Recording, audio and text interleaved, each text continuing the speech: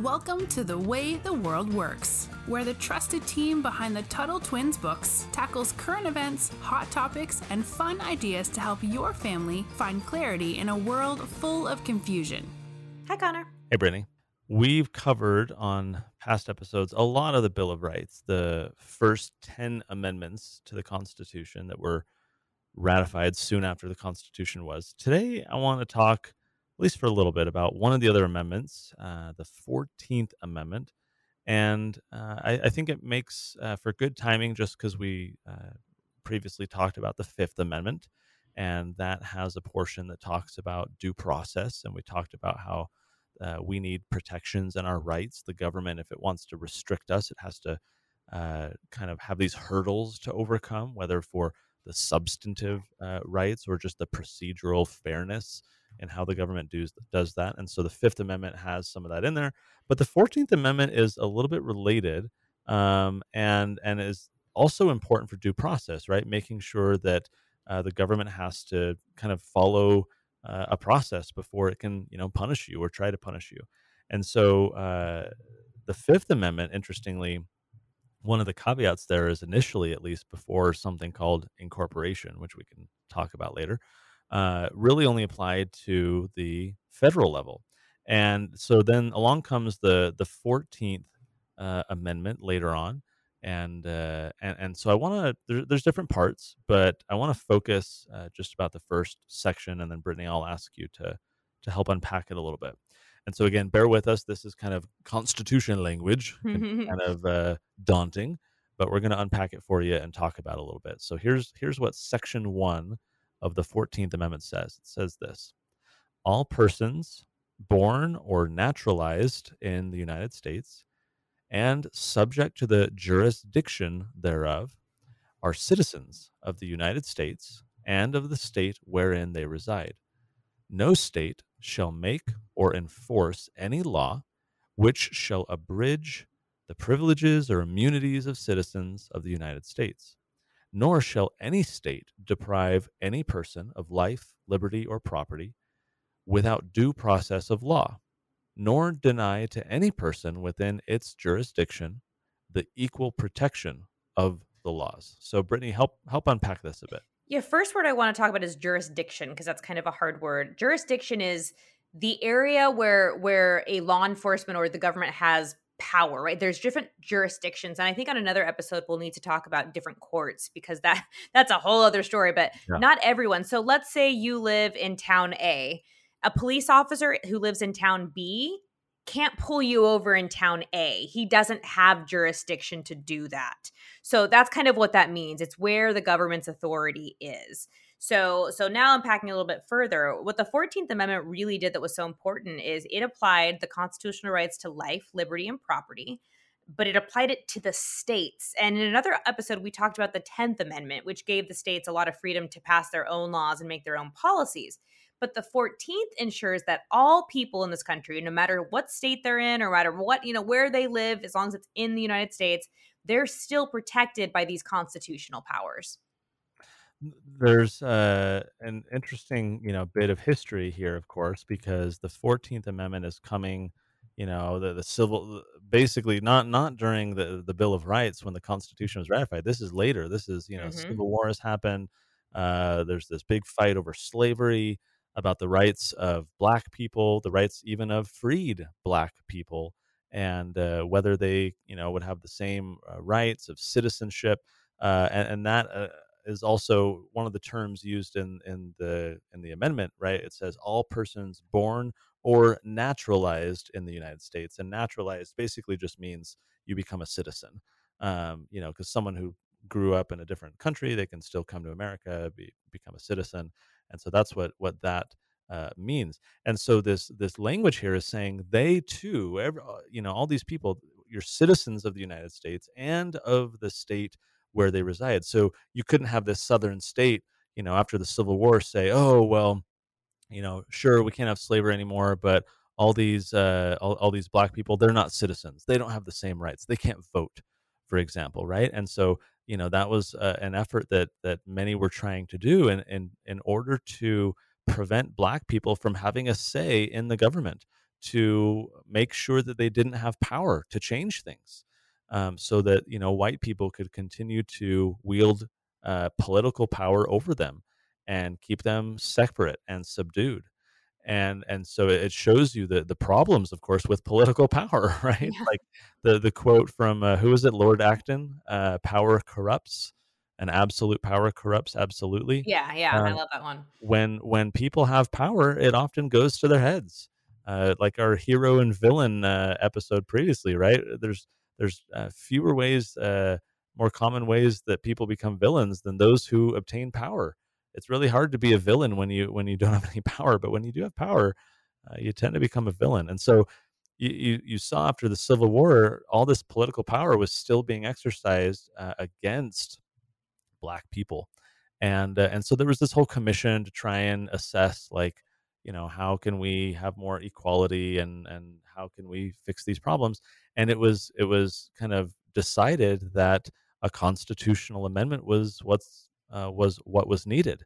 And so that led here to the 14th Amendment, where this language is saying they are citizens of both the United States and of the state in which you reside, and that you can't deprive any person of life, liberty, or property without due process of law. You can't deny to anyone the equal protection of laws, right? This is language that has since been used in other ways outside of a black white racial way. For example, supporters of gay marriage in years past relied upon this language to say, well, we should have equality. And of course, there were strong debates on both sides of that issue. But my point in bringing it up is that this language had a specific historical context, right? It was born out of this slavery issue, but the wording was created in such a way that it did not only relate to that issue, right? It's talking broadly about due process, about citizenship, about equal protection. And these are issues that are debated heavily in the courts, as you know, Brittany, and those debates, those legal debates, span many different issues where people are alleging, that, hey, there's we need equal protection. I mean, it could be a religious liberty issue where a certain church or religion feels that it's being legally persecuted, and they could then use this same language and say, well, equal protection, you need to treat us the same. And so it's written broadly, as constitutional language typically is, right? It's Mhm. usually uh, constitutional amendments are written with kind of generic, broad language, which can then later be debated in court. And so we've seen that the 14th Amendment has had relevance beyond just that kind of racial issue out of which it was born. Yeah, but I want to say one thing and then bring up a new case that is actually kind of about race. So 1868 is when it was ratified, just for context. There's a case in Colorado going on right now with COVID relief that I find fascinating. It's almost like we did a 180. So a lot of small businesses are struggling because of the COVID shutdowns, which by the time this airs will be over a year. And I mean, that's crazy to me. I remember thinking a year ago, like, oh, there's no way this is going to last a year. 15 days But to flatten the curve, right? yeah, yeah, it's gonna be like 20 years to flatten the curve eventually, and we'll all still be wearing masks. I'm a little bitter. But anyway, so there's this case going on in Colorado where these small business owners were desperately trying to stay afloat. I'm also not advocating that the government needs to bail out small businesses. I want to make that clear. But if they're going to, they still have to abide by the 14th Amendment. So this bill comes out, and originally it's like, all right, we're going to give $4 million to small businesses, but wait, you don't get it unless you're a minority. You only get it if you're a minority. Now they've since tweaked the language to say you'll get first preference, like you're going to get preferential treatment if you're a minority, but that is still a major violation of the 14th Amendment, and so that's being taken to court. But I mean, can you imagine trying to keep your business afloat? The only reason you can't keep it afloat is because the government is telling you you're not allowed to. Hmm. Then they introduce this bill and they're like, "Oh, I'm sorry. No, you're not a minority, so you can't get it." And we don't choose the race we're born, right? If this was flipped, if this was a bill that was saying you only get it if you're white, it would be equally egregious. And egregious means just terrible, right? So it's funny to me how now we're kind of justifying that it's okay if we switch sides, but it's not. The 14th Amendment applies to the states, and they have to. It's called equality before the law is what that statute means, and that means that it doesn't matter who we are. It doesn't matter what gender we are. It doesn't matter what race we are. It doesn't matter how old we are. Everybody needs to be treated fairly under the law. Well, and you say that, and of course, I think that's a something everyone can agree with, right, for the most Yep. part. And yet, we still have issues, and historically, there have been a lot of issues, and it's tough. I mean, people, we all have biases. We have, which means like uh, pressures that lead us to think a certain way, just because of how we were raised, for example.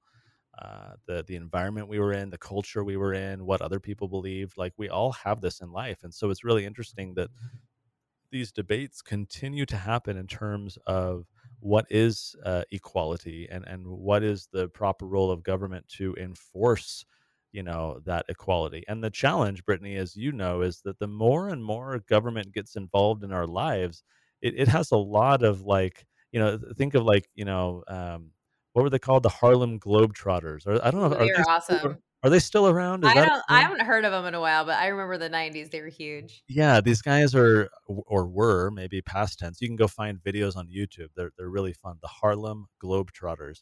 And they're basketball players who can do these stunts, right? And they can like spin these balls on their fingers, and then they'll move it from their finger to They had their. that song too with the whistling. Do you remember the Oh, song? that's right. That's right. And so they'll put one of the spinning balls on their knee, and then their toe, and then their shoulder, and they have like six going at once. And that's what I feel like.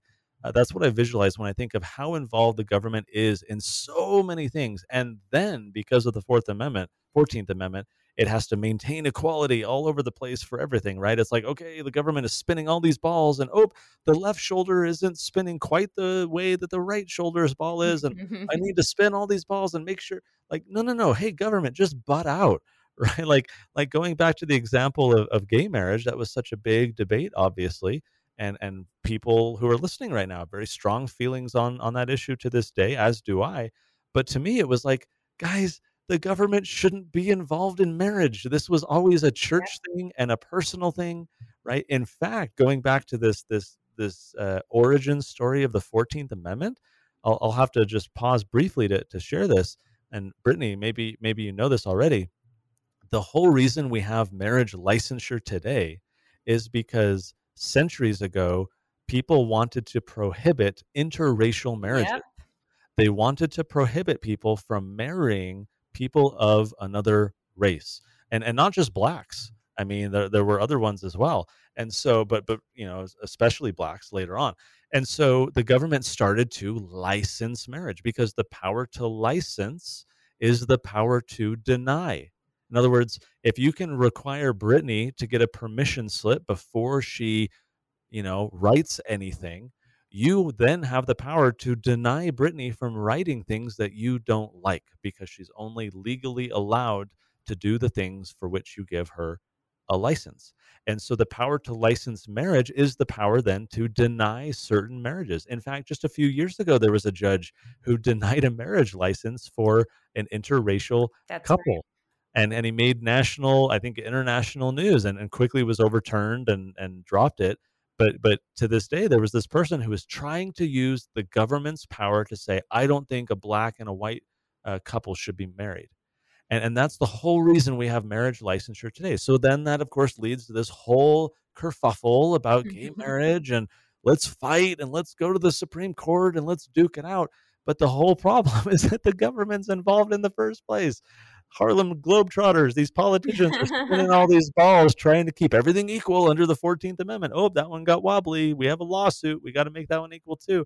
When in reality, I think so many of the solutions are just to say, can we get the government out of this? Let the market handle equality. Let people go, if they want to go do their own civil commitment ceremony or their own whatever, their church wants to give them a marriage certificate. Awesome, fine. Let people make those private decisions. But I just continue to be amazed at the degree to which the government gets involved in so many things in our life. And then we have to talk about equality when I think the better conversation in many respects is, can we just get the government out of this? Yep. I think you're right. And I'm actually I'll link in the show notes to the Loving case, which is, I think, one of the most, it's just heartbreaking, but also is a happy ending. And that's, like you said, it's one of those interracial couple, I think one of the most famous cases. So I'll link to that. I think that's an interesting read for parents and kids. All right, we'll wrap it up, guys, there. So head to TuttleTwins.com/podcast. Thanks as always for listening. We enjoy sharing this stuff with you guys. Make sure you share it with a friend. Let others know about the podcast.